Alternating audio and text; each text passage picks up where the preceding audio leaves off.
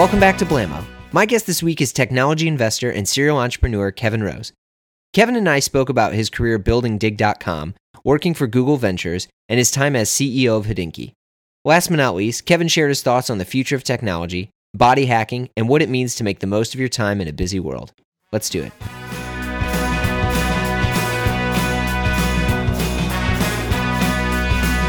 Anyway, Kevin Rose, you're on Blammo. Thank you so much for coming on. Yeah, thanks for having me. This is awesome. Yeah.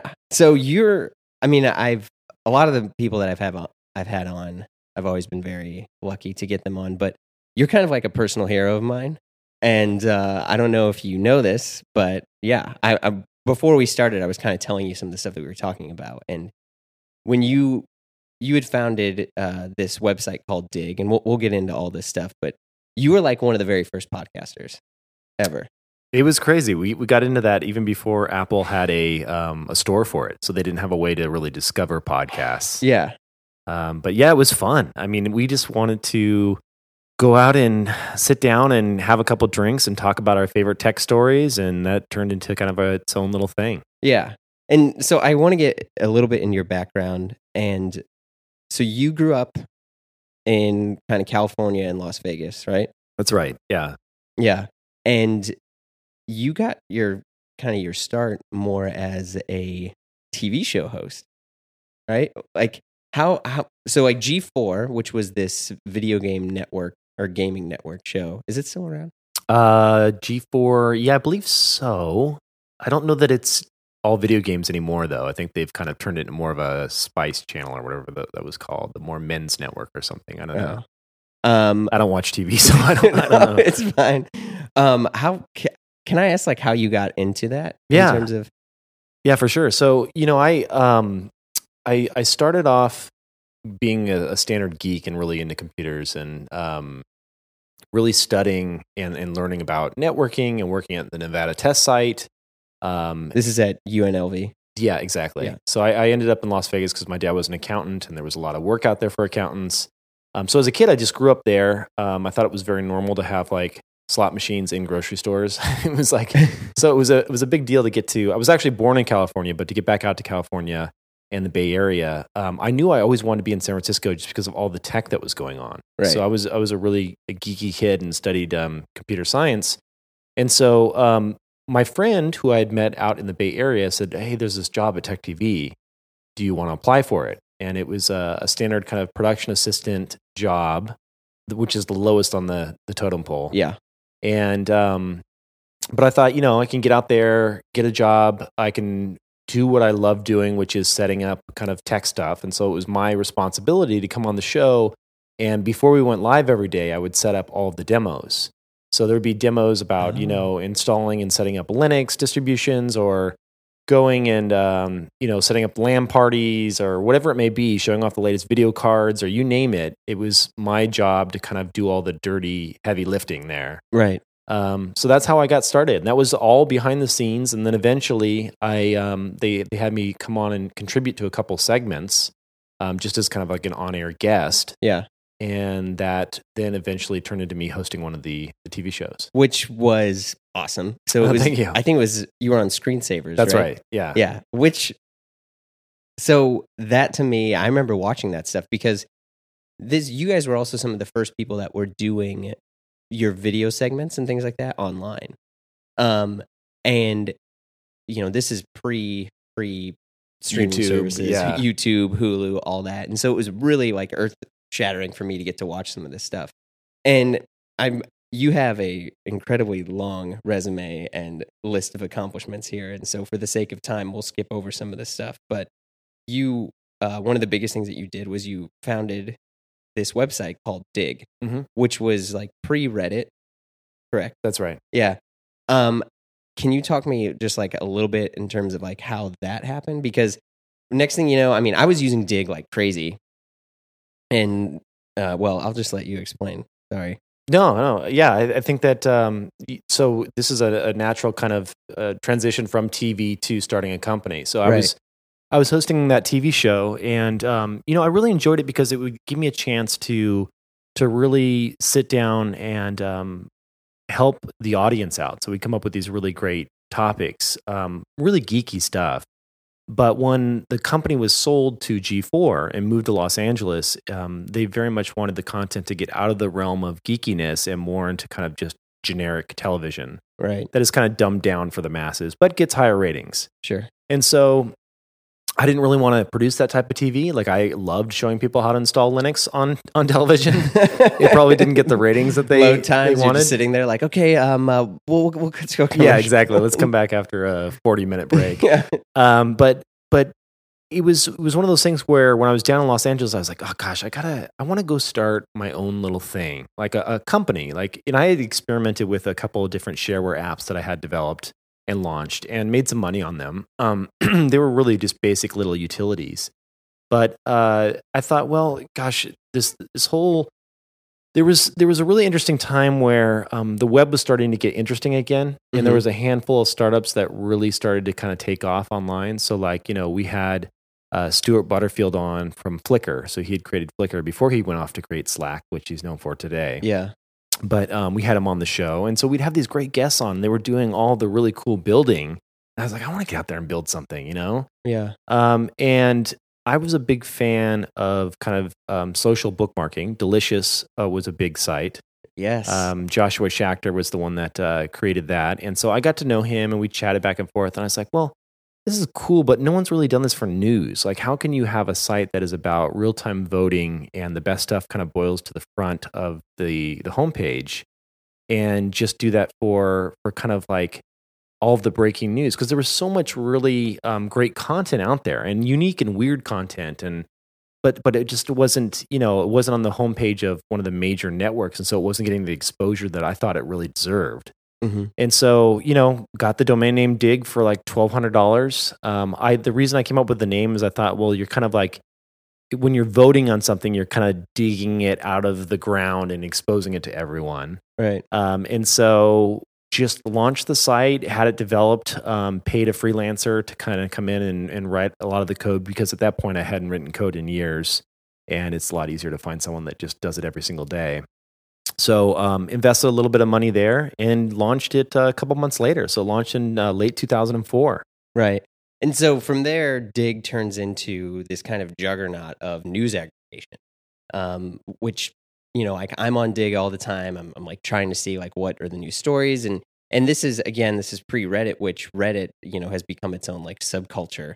But then you guys, one of the things that strikes me about you is I think maybe some ways we're a little bit similar, and that it appears to me that when you find something that you like it, you get into it. Oh, for sure. When you were into tea, you were all about tea and absolutely. coffee and all about like every little thing that like you're like, well, I might as well become an expert at this. Right. Yeah. I love that. And it's fascinating to me because of someone who's more or less watched your career over the past decade. I've seen you become these experts from, watches to beverages to, you're working on this meditation app, which we'll talk about, but like, it's really cool and inspiring to me to see someone who is basically not being held down by anything. You're just like, I'm going to go and of course I'll learn it. And even when you were talking about Digg, you were like, well, I'm not an expert on coding, but I can find someone who can do that. Can I ask, like, is there a certain mindset that you have that goes through into which, like, what are you going to use your time on versus what do you realize, like, well, you know what, my time is going to be better spent on X? And I know it's a little bit philosophical, but I'm just curious. No, it's a great question. I think that there's a lot of things that you probably don't see that I give up on because I realize they're just too hard for me. So I do a lot of little tiny experiments to see if it's something that I'm personally really attracted to and want to get into. So for example, I took a woodworking class here a couple months ago and went and made that little table over there. You can see it right there, that little tiny guy. And so, it was a fun little experiment, but I realized, wow, this is really hard stuff. Carpentry is very difficult, and there's a lot to it. And I might get into it like full on, like at some point later in time when I have more time. Yeah. But I just don't right now. And so there's a bunch of little experiments I do like that. And I realized I took a sewing class because I wanted to make my own leather wallets and things like that. I just couldn't find the right wallet that I enjoyed. And so I went to someone that was teaching like freelancing sewing classes, and I made a wallet with them. But then I realized, like, okay, this is another thing where I would have to spend a lot of time and effort to really master the craft. Yeah. And then there's other things like tea, where I got into tea and got really excited about it. And then I realized, like, this is something I want to dedicate some time to.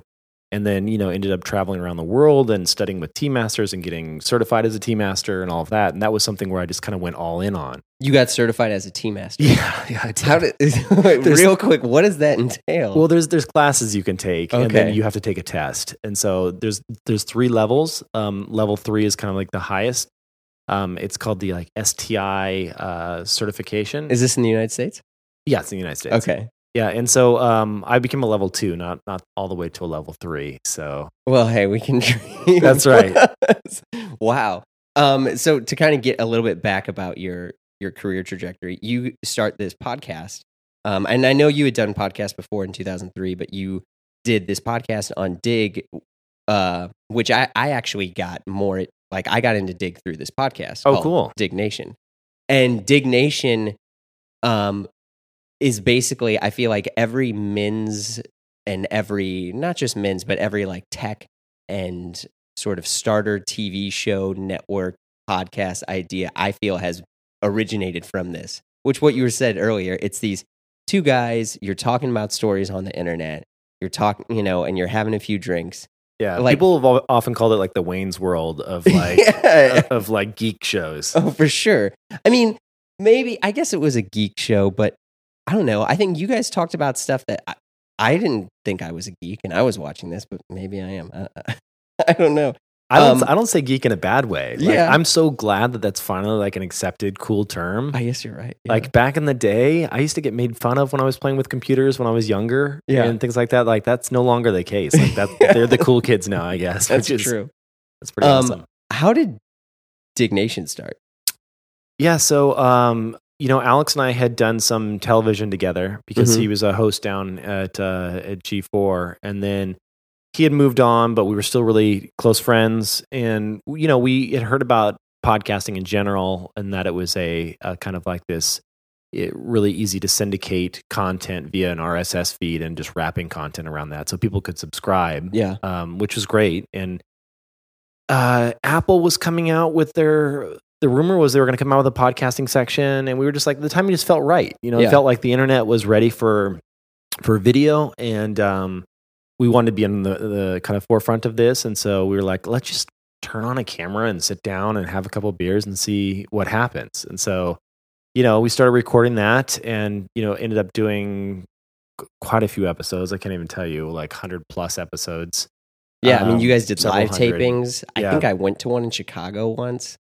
Yeah, they were incredible. Yeah, they were crazy. We had, it was nuts. There was, I can't believe it turned into what it did. It was weird. I remember at South by Southwest was probably the most crazy. It was, well, actually no, in London we had a crowd of about 3,000 or 4,000 people, and that was just nuts. South by was another 3,000 or 4,000 people, and it was just like, we were doing crowd surfing. I'd never done that before. It was kind of crazy, but it was fun. It was just like a very unique time, and now it's just like, it's crazy because I kind of wish we were still around in some way. We decided to hang it out because we felt like we had covered every single topic imaginable, and we just Yeah. didn't really have a whole lot to talk about still. But today, it's just like, I feel like podcasting is seen this massive resurgence here in the last like year and a half. Yeah. It's been I think ever since Apple made it a default icon on I don't know if you remember when that happened, but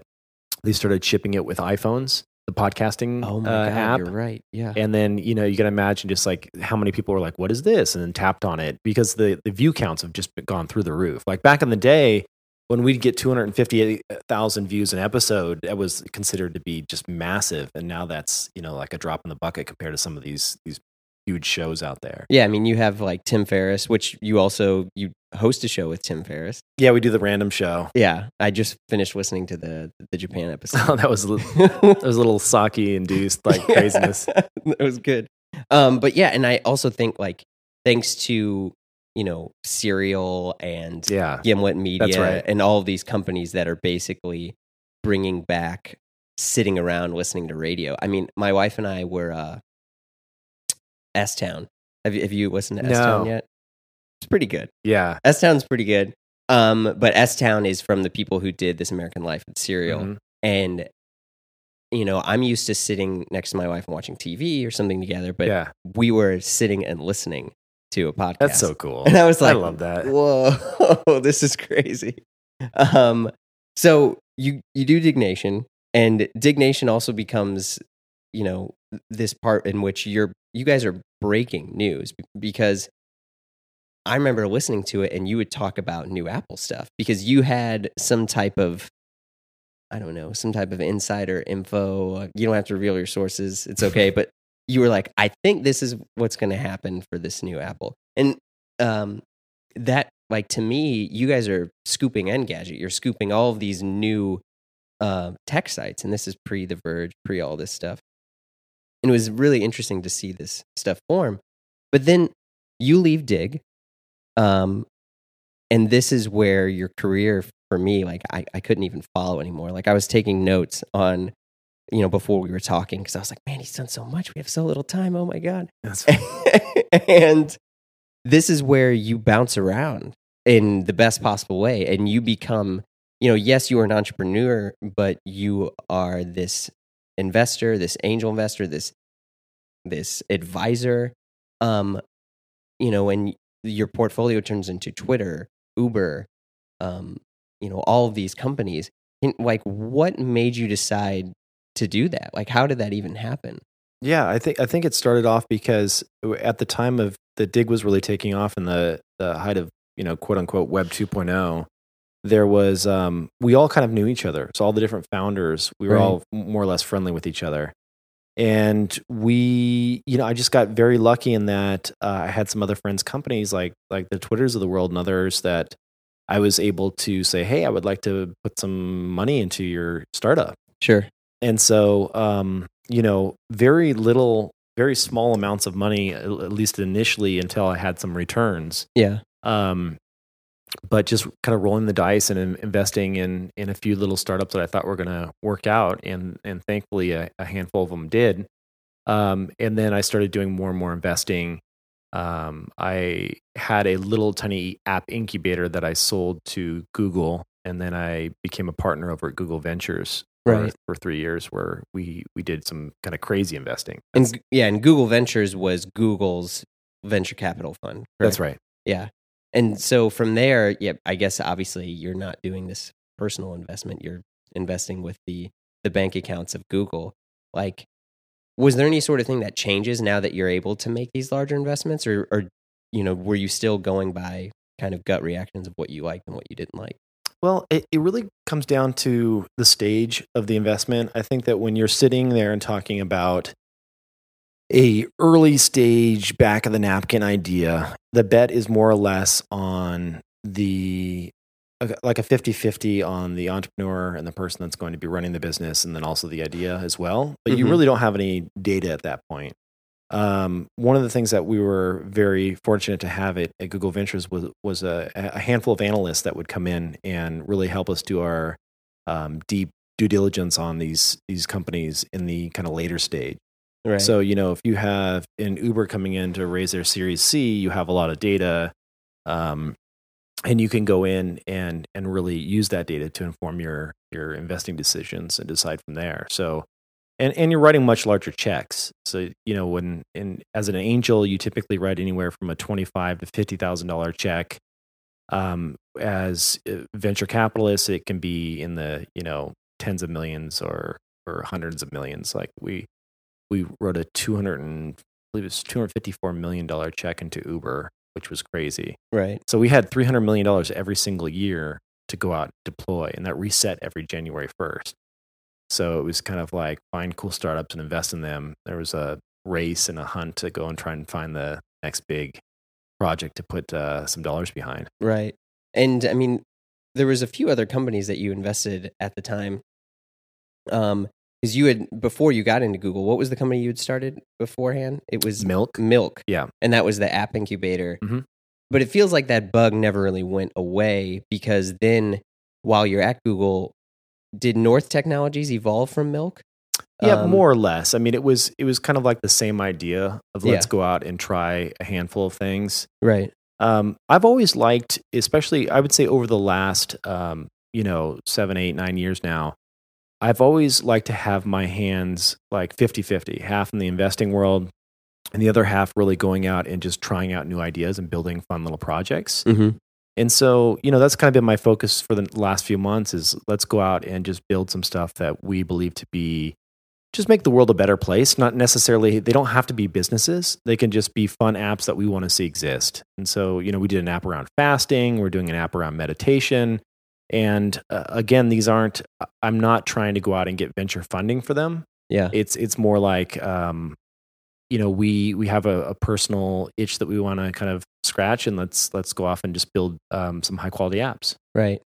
And so a little bit earlier, when you're doing North Technologies, you also start Watchville. Mm-hmm. And so Watchville I used, and this is pre, the Hodinkee merger. Yeah, this is a great example of just like a fun little app that we just wanted to build just for the heck of it. Right. Yeah, because there wasn't, I don't remember there were ads or anything on it at all. It was just an aggregator of the best watch stuff.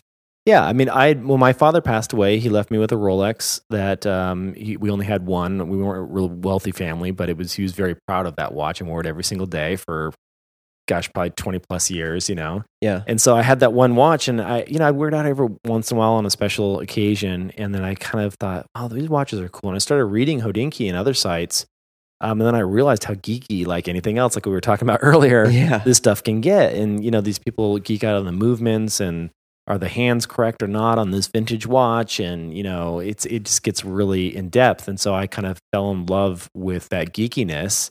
And I was like, we should just build an aggregator for the best watch news out there. Let's do it. And it took us just a couple weeks and cranked it out. And then it instantly became like the hottest watch app on the App Store, which was nuts. Yeah. And, hundreds of thousands of downloads of hardcore watch enthusiasts. And it's been crazy. Yeah, it was great because I would launch it because, I to be honest, I used an RSS reader, rest in peace, Google Reader, but I had this reader and I would subscribe to a bunch of different watch sites, but there was also not really many other watch sites at the time, at least that I knew about. But then when I opened up Watchville, I'm like, oh, there's this site and this site and this site.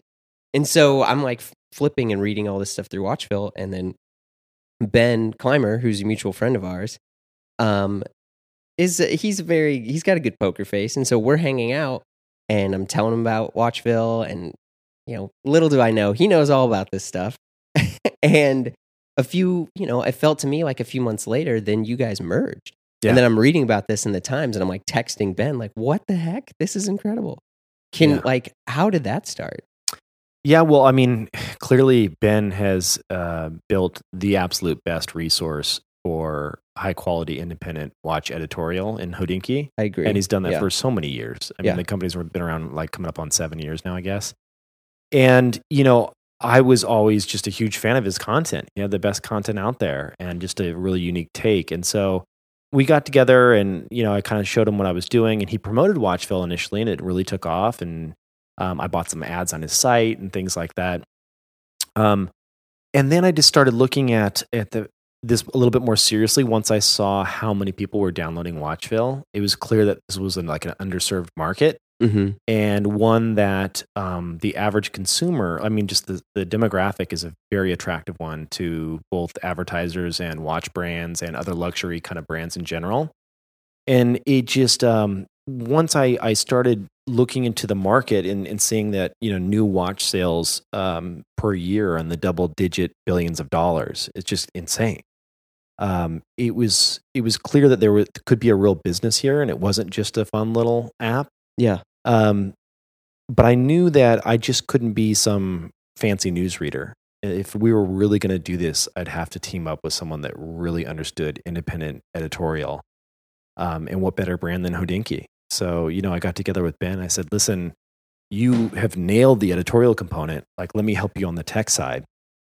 Because, he hadn't built any apps or anything like that. He didn't have an app in the App Store. The e-commerce site was okay. Yeah, I mean, it was just him and two people. Yeah, I mean, he was doing amazing for the resources that he had. Yeah. But when you take control of that full stack, so we brought all the development in-house. We decided to build our own iPad app. We decided to build the Android side on Watchville, and integrate Apple Pay, and so it's all the stuff you can do when you raise a little bit of money. Sure. And so we went off, and I was able to tap into some of my VC resources, and we raised some cash and combined the companies, and it's been awesome. I mean, we've grown the team now from, like you said, those 3 people to now, I guess, 22 people. Yeah. The company's profitable. Which is huge, because at the time, I know that Ben was, but it had to be run very lean, right, to be profitable. And now, like you said, huge team making money. I mean, it's fantastic. Yeah, it's a great little business, and I think that we've been able to.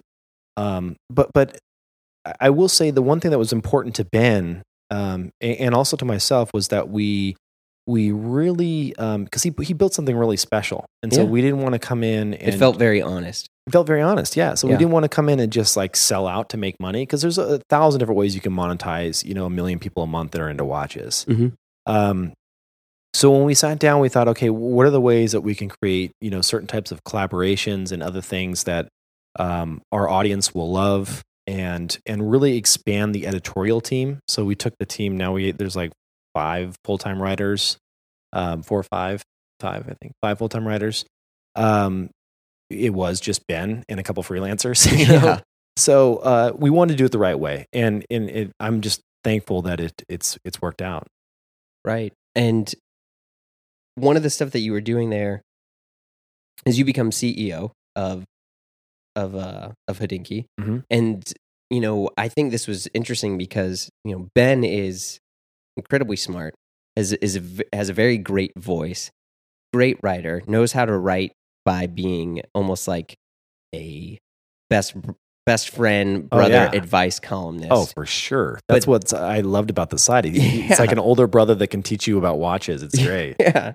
But now Hodinkee has this brand that exists across actual physical products, a watch store. There's a design language. There's all these things. Like, you kind of, not that he wasn't professional at all, but then you turn this into this legit company.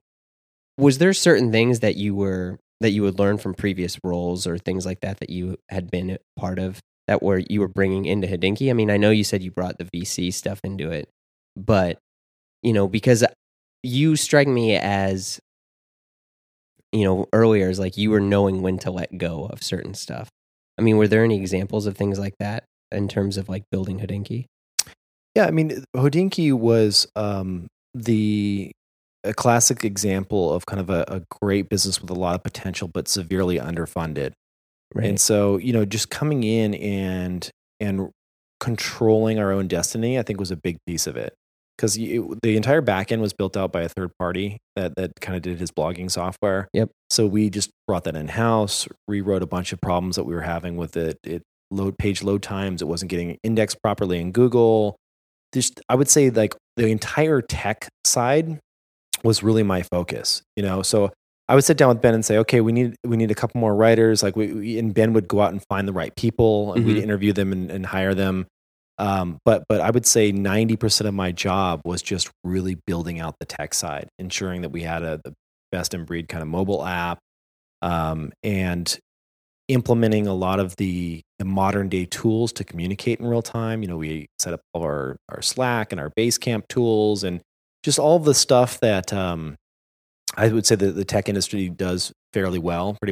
Yeah. And then just really expanding a lot of our SKUs and making sure we were designing and bringing in the right products to sell.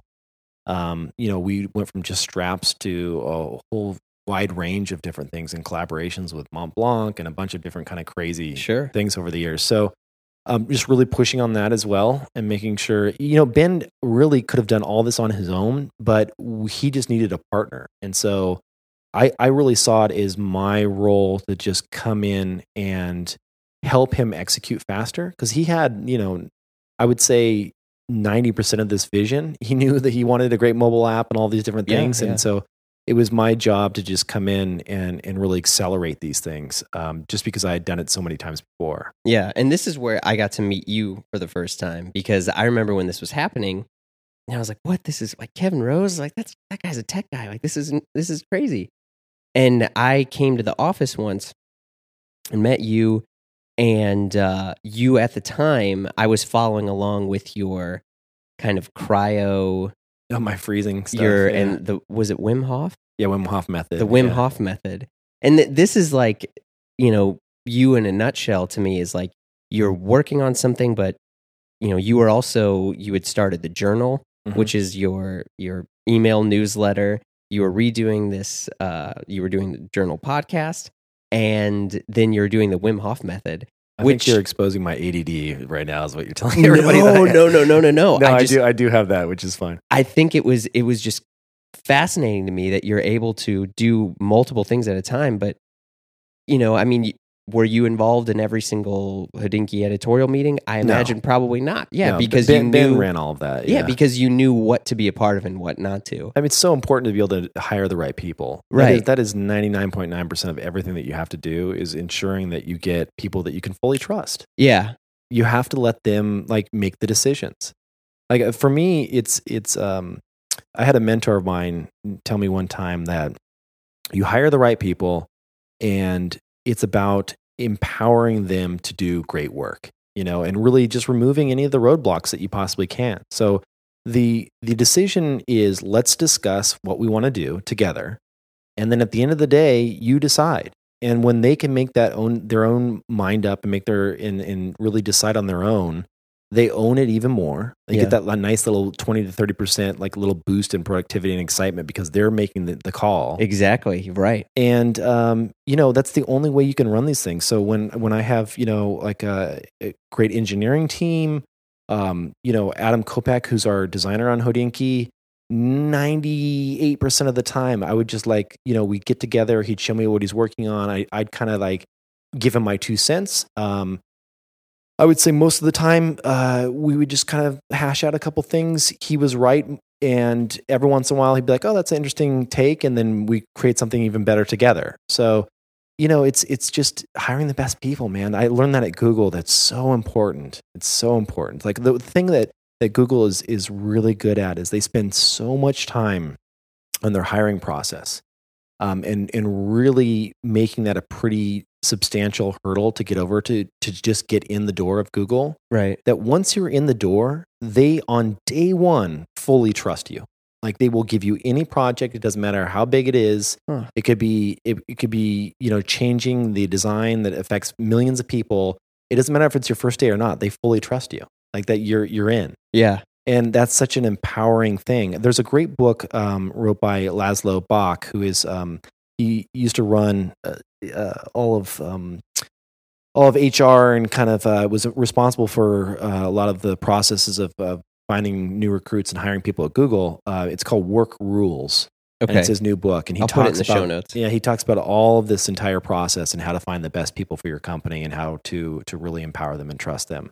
I think it's a great book. Yeah, I mean, and the reason why I was bringing up to the fact that you were doing so many things at a time is I think the Achilles heel of most entrepreneurs is knowing when to let go of certain stuff. Mm-hmm. I mean, my wife works at Etsy, and she's seen, when she was there, Rob Kalin was the main guy, and he was kind of politely forced out and other things like that. But there would be these entrepreneurs that would come in, and you're so in love with the idea that you're almost blinded by the ability to let go of certain things where other people were an expert on. And I think that's more of what I was honing in on, that Mm-hmm. you had this ability to do, Mm-hmm. which, I think sadly there are companies right now, and I'm not naming names or anything, but that are having that exact issue, of which you have this smart genius CEO, entrepreneur, founder, but won't let go of certain things. Mm-hmm.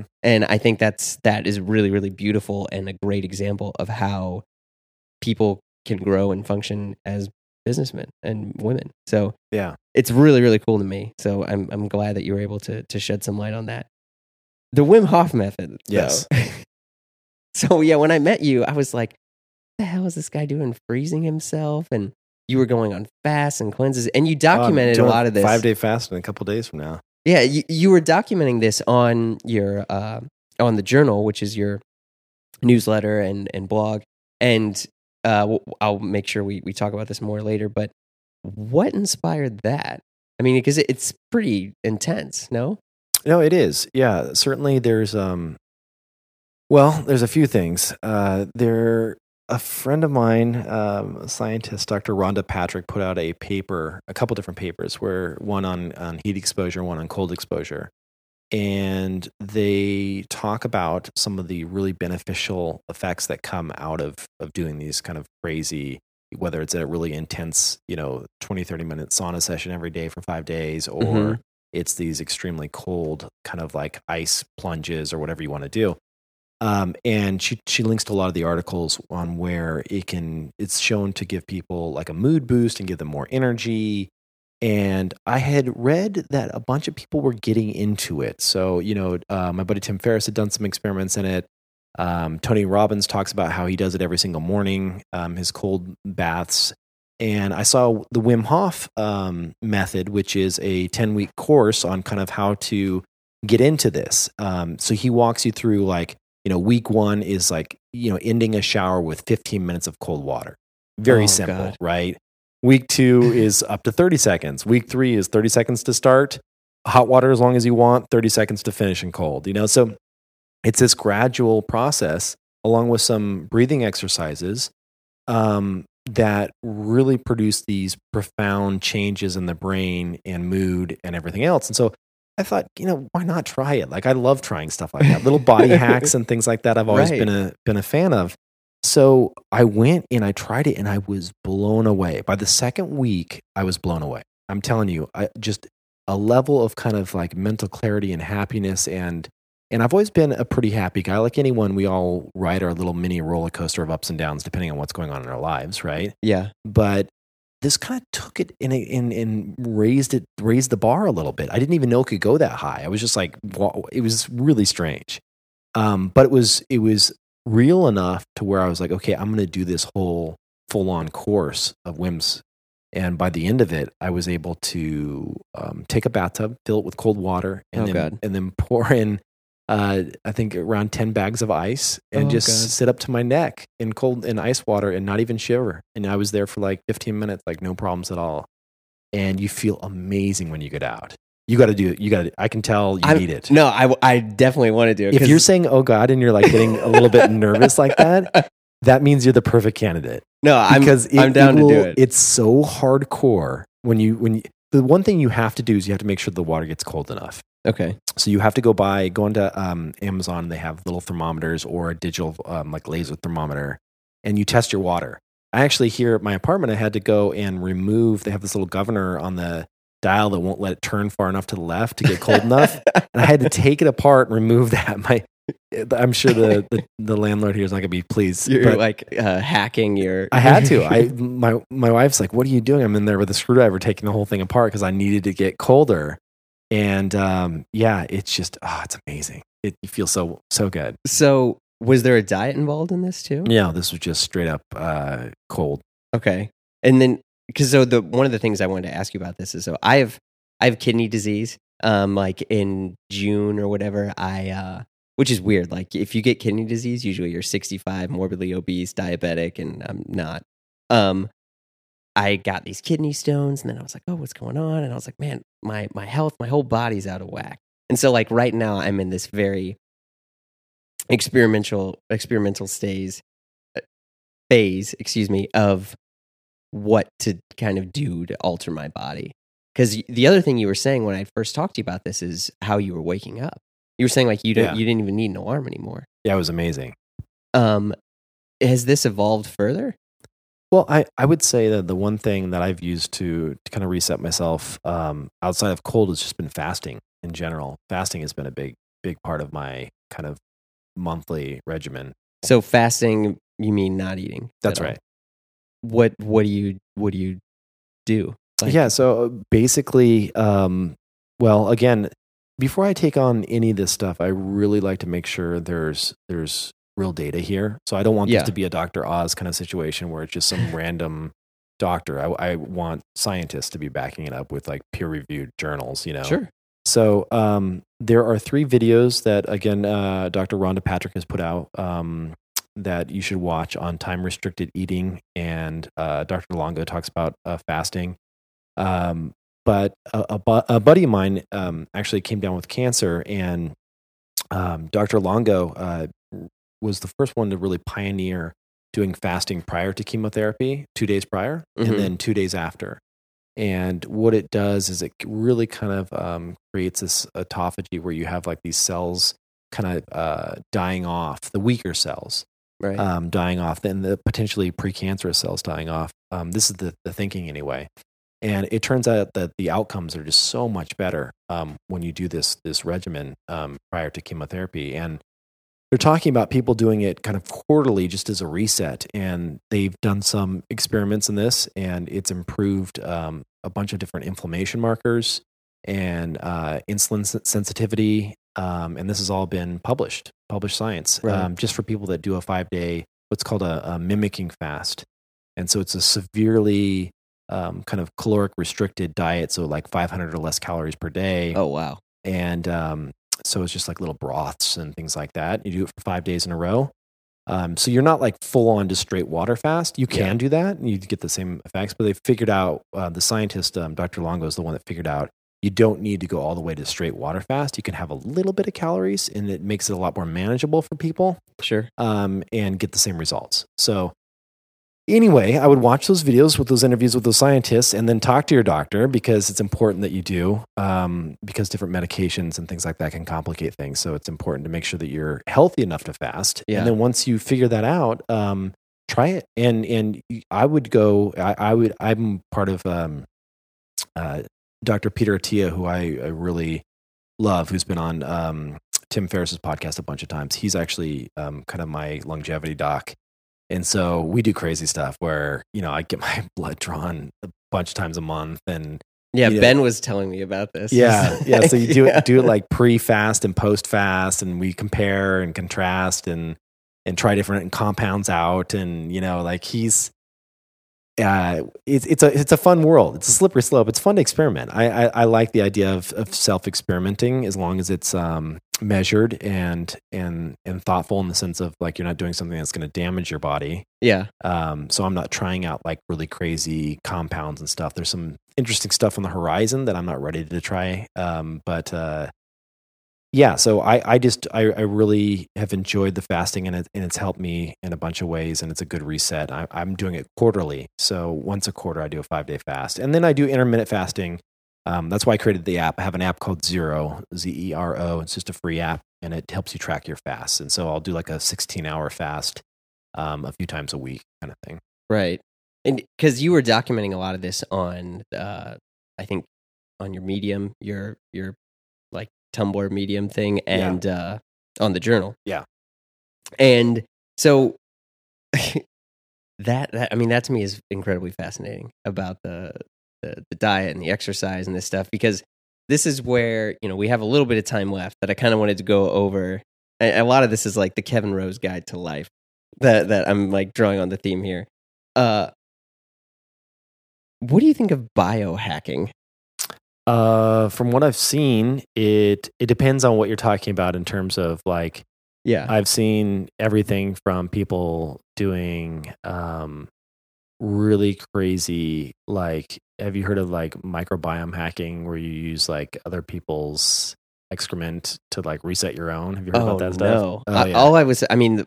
This was like people that were putting RFID chips in their arms and things like that. Yeah, that stuff I'm not into. Yeah, I'm more into the real kind of crazier stuff, like the microbiome hacking and all that kind of. I haven't done that, but no. I'm not assuming that you had. I just know that if you're in this world, and this is like a new thing that more and more people are talking about in like the health and science of like all these weird like transfusions and stuff that are occurring. Yeah, that stuff's fun to track. I'm waiting for there to be real hard evidence before I do anything like that, but it's fun to track.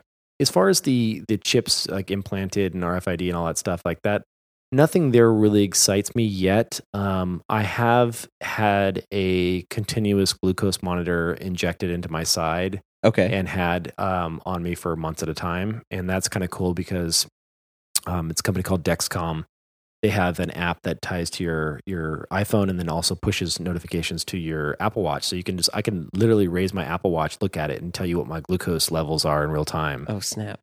So that's kind of fun if you're into trying to keep your glucose levels and inflammation down, which is, we know now with much certainty that inflammation is linked to a bunch of different types of horrible things, cancers and things like that. So just, avoiding a lot of over the top refined industrial food is a big help there. Yeah. But anyway, it's kind of a fun thing to monitor.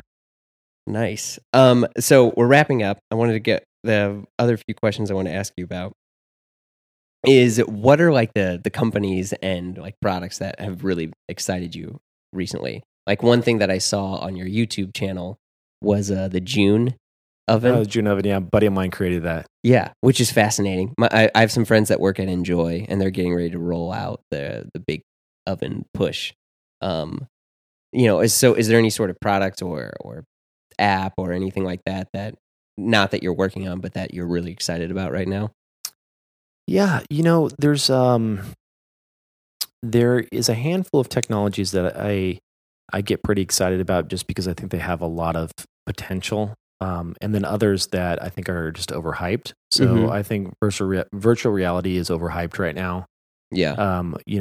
I've played around with a bunch of the different headsets, and it still feels like this is 10 years out till we have the right mixture of hardware, wireless, and power, and how light it has to be. And I think augmented reality is a lot more interesting than virtual reality. Virtual reality is very much like a single player mode. Like if you're sitting around the house and you're looking at someone like just wearing a headset, you're like, you can't really interact with them. It's a little awkward. So to think that everyone's going to be doing that in the next few years, I think is a little foolish. But the stuff that excites me is some of the geekier stuff, like some of the smart contract stuff that's happening around Ethereum and cryptocurrencies. I love reading about and keeping up with all the latest advancements on kind of computer vision and AI and all the stuff that's happening there. I'm also a big fan of all the self-driving car technologies. And so I tend to track what NVIDIA is doing there and what Tesla's doing and some of the other companies that are kind of like really pushing this stuff. What do you think about so Elon Musk, whom you've interviewed on multiple occasions, has contributed money to a fund that's kind of trying to have AI in check, keep AI in check in terms of that. Yeah. Like, do you think that that's possible? And I mean, just out of curiosity, keeping it in check. Well, in the short term, probably. In the long term, not so much. Yeah. Just because once the kind of methods for creating this stuff are out there, there's going to be some pretty massive discoveries over the next 20 years, right? And when those happen, I would imagine they won't be fully disclosed. And then we'll see what happens. We'll see if that becomes like more of a open source initiative thing in which no one will be able to control them, or if it stays kind of within the control of one or two companies that have this type of technology. Yeah. I mean, that's something that I'm a little concerned about, is, like all this AI knowing, and the fact that every single company is hiring like data scientists now just to mess with big data. I mean, we were talking about the Apple Watch, and I have a Fitbit and I also have an Apple Watch, and I have to basically use these sync solving apps to try to get my Fitbit data into my Apple Health, because now, right, because they don't support HealthKit. Yeah, which is fine. I get it. I respect the companies. The data is why people use it. So, but it's interesting because now I want to organize and have all my health data. I want to be able to see a doctor and say, oh, I haven't been, 3 months ago I was sleeping great. And then they can maybe pinpoint, oh, well, you were eating this, or you weren't doing this, or you were having this diet. And so like, I'm very into the fact of big data, but I am slightly concerned about, I don't know, like when you think of biohacking and things like that, and the fact that almost every single thing in my house now has an IP address. Oh yeah. Like hacking. Well, how many of them, like we have right now that I can see, we have 3 devices that are listening to us right now. You got 2 iPhones and an Alexa that are listening to us right now and listening for keywords. Yeah. So a friend of mine, and I will probably pick up this keyword, works in cybercrime in the FBI. And I was asking him, I was like, hey, I have this Bluetooth headset, and I was like, my iPhone is like, do you think that like, it's like sending data? Because I had just got the Google Home. Mm-hmm. And his response was, well, I think it's safe to assume that anything that has a radio transmitter has the ability to be compromised. Yeah. And I was like, okay, that's very, very diplomatic right there. But that's just kind of a little bit of a fear I have. And I was just curious, like, what some of your thoughts were on it.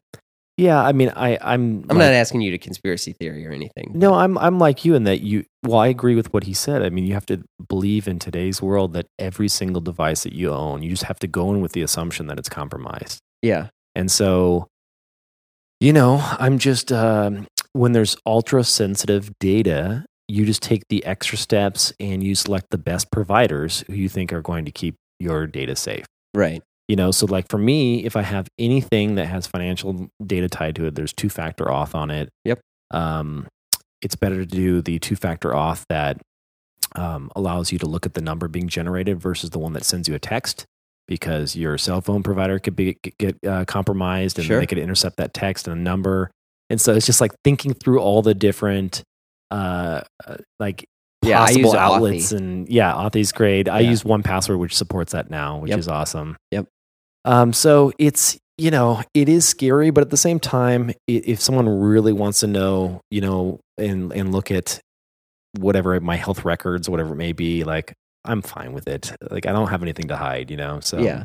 Because the contrast to that is if your health records are sort of open but anonymized per se, people can learn from it, right? Yeah. I mean, in a lot of ways, some of this traces back to how medical tests have been done for eons, right? They Right. basically would, give this person this drug or this and take their health records, own those health records, and then use that to grow or alter the medicine or the experiment that they were doing. And so in one way, because I think Apple was trying to do that, set up an ability for people to do that, because my father's had Parkinson's for, over 2 decades.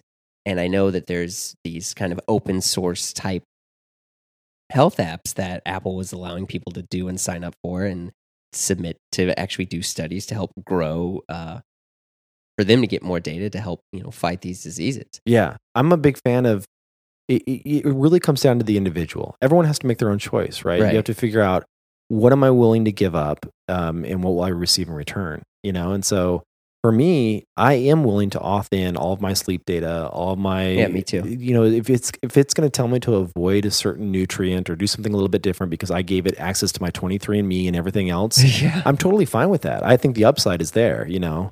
But there's other situations where I would rather keep things private, and I think it's going to be on a kind of one-on-one and one-off basis where you have to make these calls. Yeah. Wow. That to me is like super fascinating, and probably the thing that I think about more and more these days is all the big data in health. And so we just have a few minutes left. I have a couple other questions that are just yes or no. So Eero or Google Wi-Fi? Oh gosh, I haven't played with Google Wi-Fi yet, so I have done the Eero before, and I think it's great. So right now, I would start there. Spotify or Apple Music? Spotify for sure. The interface on Apple Music is horrific. It's rough. I feel like I'm stuck using it because the Apple Music has the cloud library. So I have all these weird 7 inches and stuff that I've ripped that I want to listen to occasionally. Yeah, that's nice. So it's okay. Amazon Echo or Google Home? Amazon. They have a richer developer community, and I think there's going to be cooler extensions for it. Good to know. TV streaming service. I just signed up for YouTube TV, and it is boss. Is it really? It's great. Okay. The issue is, so the unlimited DVR is incredible, but the fact that there's no Apple TV app, there's no Samsung app, there's nothing really for it. So you more or less have to use Chromecast. And before we had started, I just mentioned how the Chromecast is kind of not that good. Mm-hmm. But I didn't know if you had a... Yeah, I mean, here's what I think when it comes to that. For me, it's all a la carte. And so I come in and I grab HBO, Netflix. And honestly, I really like what Amazon had. They give away so much stuff. When you have one of their devices, you just get access. If you're a Prime member, you get access to like all kinds of little random documentaries and free. Every once in a while, they'll put like a blockbuster movie up there for free. And so those are some nice perks to have. Yeah. I would say that that's pretty much about it in terms of, I also sign up for my favorite NBA team via the NBA app and I stream all that stuff. So, I haven't done the TV channel stuff yet, like, finding like a Sling or something like that where you get, 20 or 30 channels. Yeah, I had DirecTV Now, which was pretty dang good, Mm-hmm. but it's kind of getting a little wonky. Yeah, and I just don't watch enough TV. For me, TV is about shows. Well, that's my thing. Yeah, I come in and I'm like, okay, Westworld, yes, let's watch that, or Game of Thrones, or whatever it may be. But that's how I consume. It's not so much flipping channels anymore. Yeah. I don't need all those channels. Well, the big thing, is you want to watch on-demand TV, right? So, like that's my thing too, which is why I kind of liked this Google TV. Do you have Netflix? I do have Netflix, and but the problem is I have a 4K HDR TV, mm-hmm. and which is not really a problem, but there's no 4K HDR box that I like, so I have to use Samsung's crappy. Well, what about the interface. Amazon box that supports 4K? What do you? The Fire? It feels weird. I don't like the interface. Oh, really? Yeah, I'm serious. It's not horrible. The voice recognition is actually pretty good. Yeah, so you can just like hold down a little button and tell it what you want to listen or watch. Yeah, I have the Fire TV box, and I ended up disconnecting it. I was just annoyed. I want to use Apple TV because I have like 15 years worth of purchased films. Right, same here. So if whatever, this will take too long, and so I won't get too much into it. It's so funny, the first world problems that we have. It's just like, which streaming service? Well, I mean, because I was like, I wonder what services you use. I was like, these are great questions to ask. That's funny. Because I use Hulu. Love Hulu.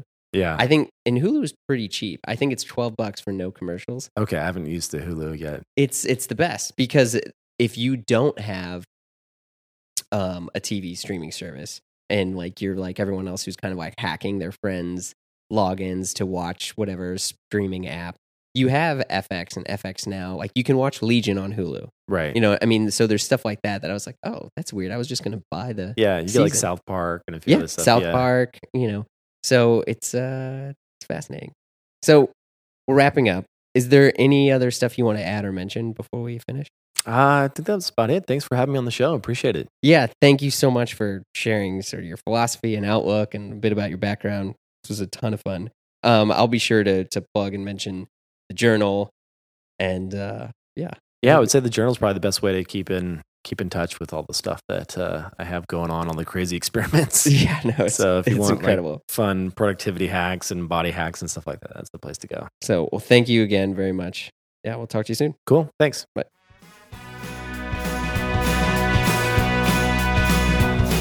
You've been listening to Blammo. A big thanks to Kevin Rose for taking the time to come on. If you like what you heard, leave a review on iTunes. It helps let others know and discover the podcast. Subscribe and listen to new and archive episodes on iTunes, Stitcher, or wherever you get your podcasts. Last but not least, you can find me elsewhere on the web on Instagram and Facebook at Blammo Podcast, or send me an email at jeremy@blammopod.com. We'll see you next week.